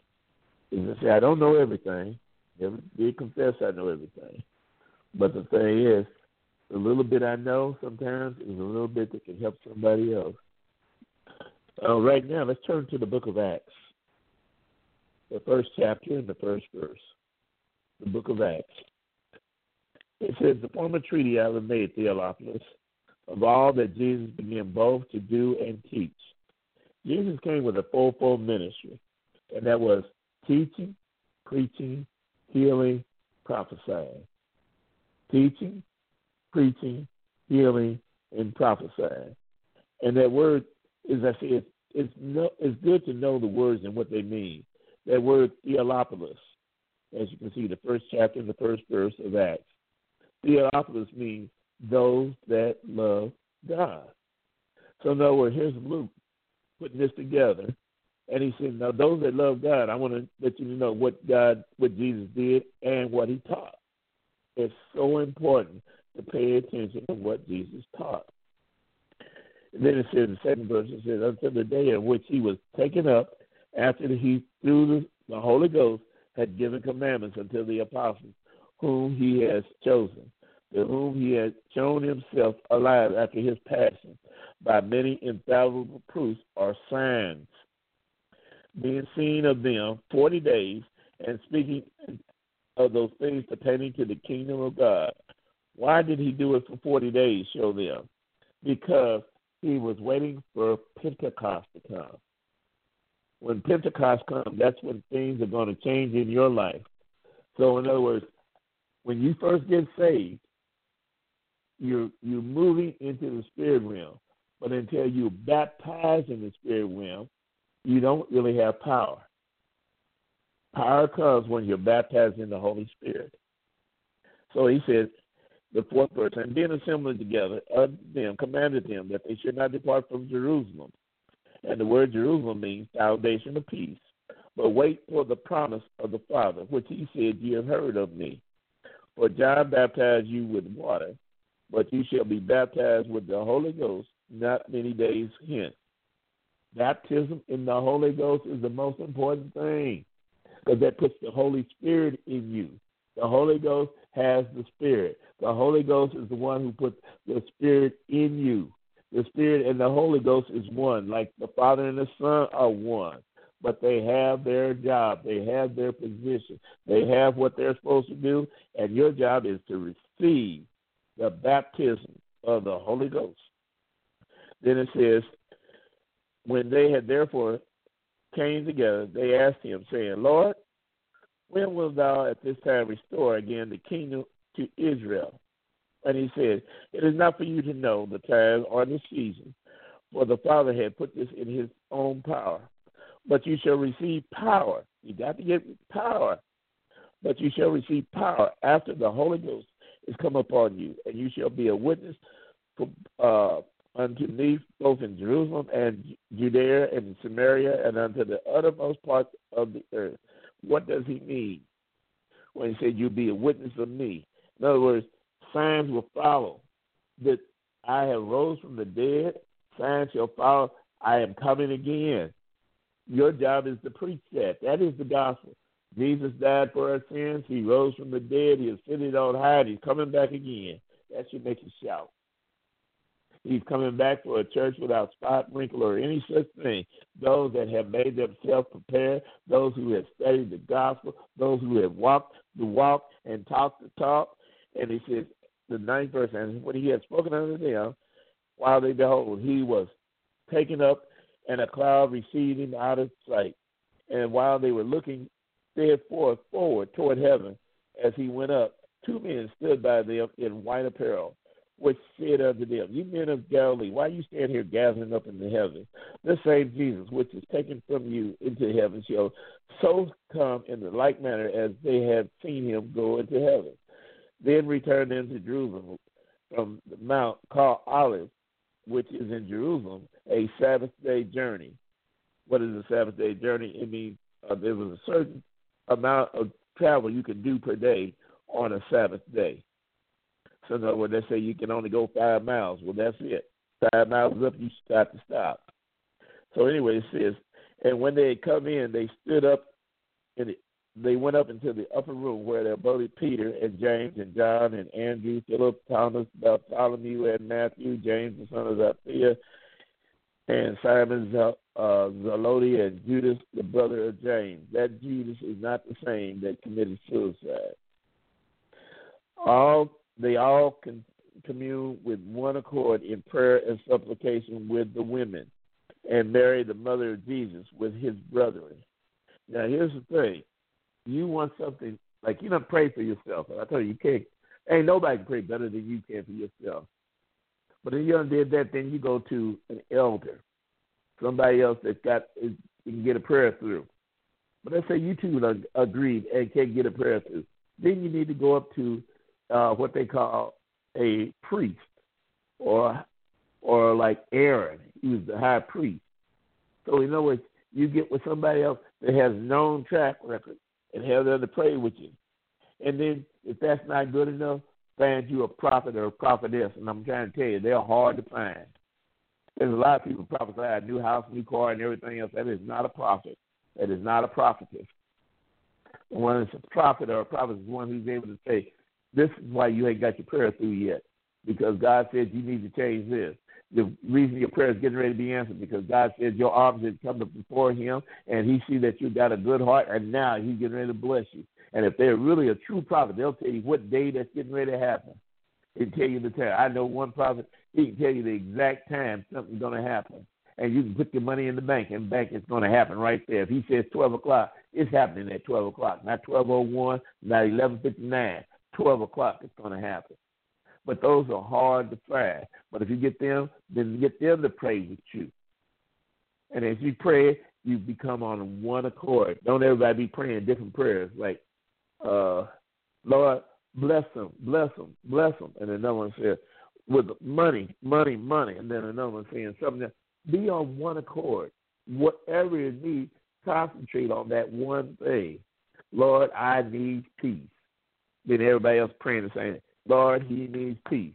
Lord, I need peace. And agree with that woman. That woman said, Lord, she needs peace. Whatever is needed, that you pray upon. You concentrate upon that one thing. For if you become in one accord, if you don't say number one word, faith, faith, faith. This person needs faith, Lord. Faith. We're praying for faith for them. Agree with that. It'll be like that man that came before Jesus. He said, Lord, I took my child before your disciples. They couldn't cast this demon out. Now I'm asking you. And Jesus said, do you believe I can do it? He said, yes, but help me with my unbelief or with my doubt. That's another word for unbelief, doubt. And they, as he's agreeing with the Lord, Lord, believe, I believe, help me, get rid of my doubt. And Jesus showed him a sign by asking the question, how long has your son been sick? And he told him, he's been cast in the fire, cast in the water and stuff. And Jesus, listen to what he said. See, a lot of times people say, all you do is just lay hands on the sick and they give you something. No, you got to be taught. You got to be taught. There's no formula about signs and wonders. There's no formula about miracles. But you got to be able to be taught to listen so that compassion can be in your heart. Everything moves by compassion of God. He said, I will have mercy upon whom I will have mercy, and I have compassion on whom I will have compassion. But if you get in one accord with what God is desiring, you'll be right there to feel that compassion. You're right there to give that mercy. And as you do that, the Lord will reward you. He will reward you. Let's keep on going here then. So the fifth verse. Well, I just told you got to be baptized in the Holy Spirit. And so let's skip down a little bit here because we need to get to, let me see, Acts 3. Well, let's go to Acts 2, second chapter of Acts. In your time that you need to study, you need to go back and read the first chapter of Acts. You'll find out that they quoted a lot of scriptures that was used in the old days is still good today. Our God is the same yesterday, today, and forever. If you learn of him, which is the word, then it will set you free. But let's get to Pentecost, second chapter. And it says, when the day of Pentecost was fully come, they were all one court in one place. That's what I just got to teaching y'all. And suddenly there came a sound from heaven as a rushing mighty wind filled the house where they were sitting. And there appeared upon them clothes of tongues like fire, and it sat on each of them. Now, we can read these things, but unless you understand Judaism, that's why this was written to the Jews first and then to the Gentiles. You have no clue what it meant. All you can do is look at it and say, well, it was sound like a mighty rushing wind, and it was fire on top of their head. But see, that's what we call yom and thum in Hebrew. In other words, that's what the priests wore. And anytime they wanted a message from God, and these things would shine different color lights or different stones and make different noise. So in other words, it's God getting ready to answer the greatest gift of knowing that they are baptized in the Holy Spirit, that they're getting ready to receive power. So that's what that those fire on top of their head and everything else. The literal meaning is, hey, I'm moving from the dead world to a live world. I'm moving from the kingdom of darkness to the kingdom of his dear Son. I'm getting to be enlightened in the Word of God. So here we go. And then they are all filled with the Holy Ghost and begin speaking with other tongues as the Spirit gave utterance. And they dwelled in Jerusalem. And there were dwelling in Jerusalem devout men out of every nation under heaven. Judaism is not a race. You got people going around, I'm a black Israelite, I'm a this and that. No, it is a belief. It is not a race. If you believe in Yahweh to be God, you're a Jew. If you believe in his Son, Yahweh Shua or Jesus, you are a Jew, not your race. So anyway, I'm saying that because there's a lot of confusion going on out there right now. A lot of confusion. So it says, everyone that dwell at Jerusalem, devout men, believing in Yahshua, out of every nation under heaven, every nation, no racism, every nation. And when they had noised above, multiple came together and was confounded or reserved when they came together, because every man heard them speak in their own language. And they were amazed and marveled, saying one to another, behold, are not these which speak Galileans? How is that we hear every man in our own tongue, wherein we're born? In other words, they're hearing these men who never learned their language, speaking in their language. Boy, that you tell me, in their dialect, it was not confused. How did these people happen? They did not know about the Holy Ghost. They didn't understand about the Holy Spirit. They did not read about the signs and wonders, what the Word of God teaches.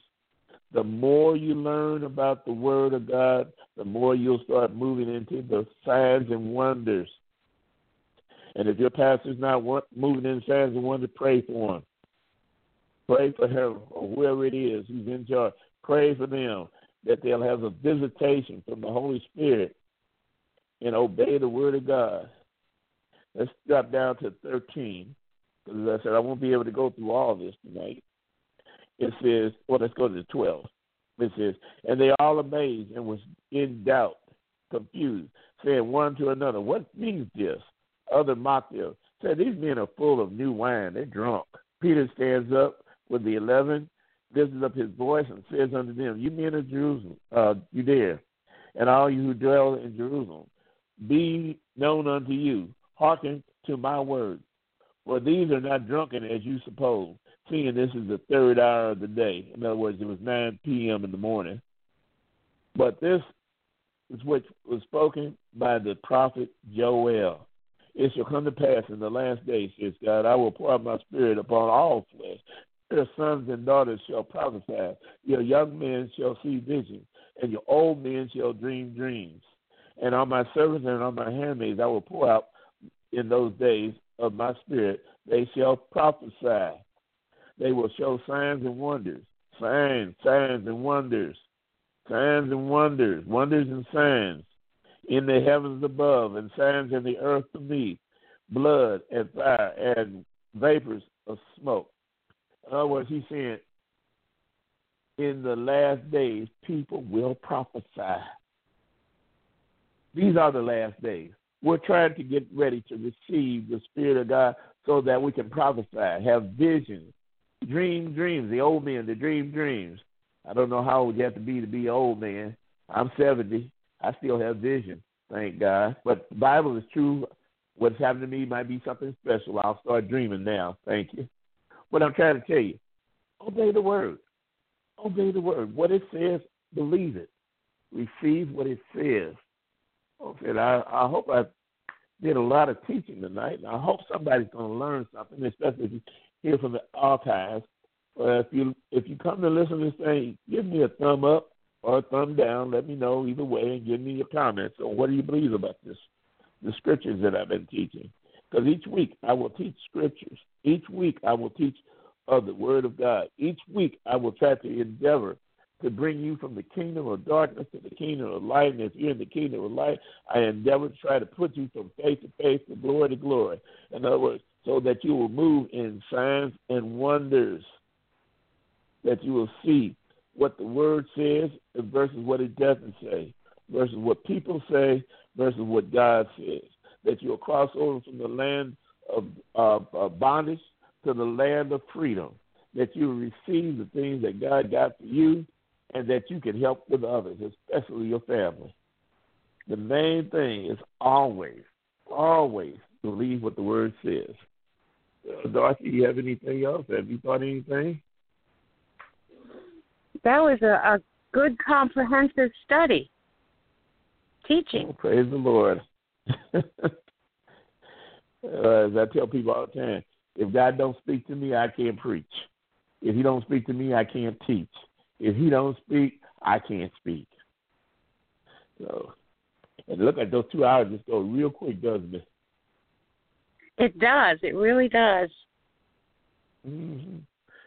One of the things about, the gospel, what I like reading about, I love signs, wonders, and miracles. And because I love those things, I see those things. As I said, I've seen blind eyes open. It was my own blind eye that was open. I've seen feet grow out. One of those times was my own feet grew out because it was shorter than the other. I've seen people back healed. I'm one of them. 37 years, no back problem. I used to have to go to the hospital every 6 months, so they would put me on this thing to stretch me out. Because I love signs and wonders, God has showed me signs and wonders. And I'm not the only one. He'll show it to anybody who's willing to believe him. Anybody who's willing to step out on faith. First time I prayed for a miracle, I remember this man, his name was John Wimberg. He used to have a church called the Vineyard. And I asked him, I said, I want to be able to walk in signs and wonders like you. I want to walk in miracles. He told me to go out and pray for 100 people. He said, I don't care if nobody gets healed. You go out and pray for 100 people. So I did what he told me. I started praying for people. And by the time I got to about my fourth or fifth people, I started seeing people getting healed, headaches and stuff. It's a little small miracles, but a miracle is a miracle. Then later on in life, as I was moving forth, I seen deaf people that could not speak or hear get their hearing back and able to speak. I saw miraculous people that were dying of cancer get healed. I've seen people who had a lot of weight on them, and instantly God dropped the weight off them, their clothes fell off of them. These are signs and wonders that the church is supposed to be walking in. This is why I love what God has given me. And I hope by me sharing each week, or every other week rather, the things that I have seen, the miracles I have seen God do, the signs and the wonders, that they will start moving into that and realizing these are the last days. We are all supposed to, it says, prophesy. This is one thing that God says, we all can do that. And the way you do it, you don't try to think. You block out your mind and calm your spirit. Because God can't talk to you when you're trying to talk to him. It's a one-way street. When God talks, you say yes, and it happens. You talking, God can't talk to you. Well, anyway, just wanted to pray for the folks and say, Lord, I ask you right now by your spirit to go out and touch those that are hurting, those that are in wheelchairs that need deliverance, that the Spirit of God will go forth right now and touch their thoughts, those that need their right mind, those that need healing in their body. I speak into the bloodline. I speak into the DNA. I speak, be healed in the mighty name of Jesus. I ask the Spirit of God to rest, rule, and abide in each family that has turmoil in there. I loosen the word shalom. I loosen the word peace. I loosen the word prosperity. I loosen the word from the word of shalom, that the angel of shalom shall enter their house and give and quiet their heart and mind. I speak to the disobedient children, that they will turn back to the Most High God. I ask for visitation of angels from the third heaven to enter into their place of abode and let them see that God truly loves them, that he wants to get them saved. He wants to make them whole, and that the drugs that they're holding on, the marijuana they're smoking, it's herbs. No, marijuana is a drug, and it comes from pharmakia. Leave the stuff alone so God can bless you, so that you can help somebody else, save somebody else from going down the wrong road by your example. Lord, we thank you that you hear our prayer. We thank you that you sent your Son to resurrect us in him. We thank you for everything you've done. And, Father, we give you the praise, the glory, and the honor. In Jesus Christ's mighty name, and we all say, amen. Amen. Thank you so much, Pastor Jim. Okay, I'll talk to you. All right, I'll talk to you in about 2 weeks. Let's say I'll be leaving town soon. So I'll be on the road again.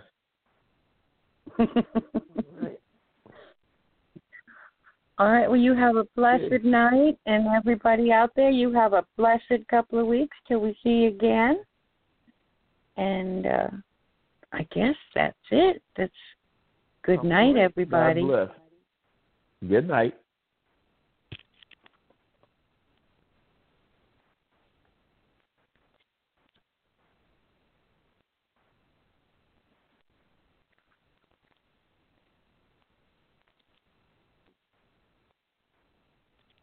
Lucky Land Casino, asking people, what's the weirdest place you've gotten lucky? Lucky? In line at the deli, I guess? Aha, in my dentist's office. More than once, actually. Do I have to say? Yes, you do. In the car before my kids' PTA meeting. Really? Yes. Excuse me, what's the weirdest place you've gotten lucky? I never win and tell. Well, there you have it. You can get lucky anywhere, playing at LuckyLandSlots.com. Play for free right now. Are you feeling lucky? No purchase necessary. Void where prohibited by law. 18+. Terms and conditions apply. See website for details.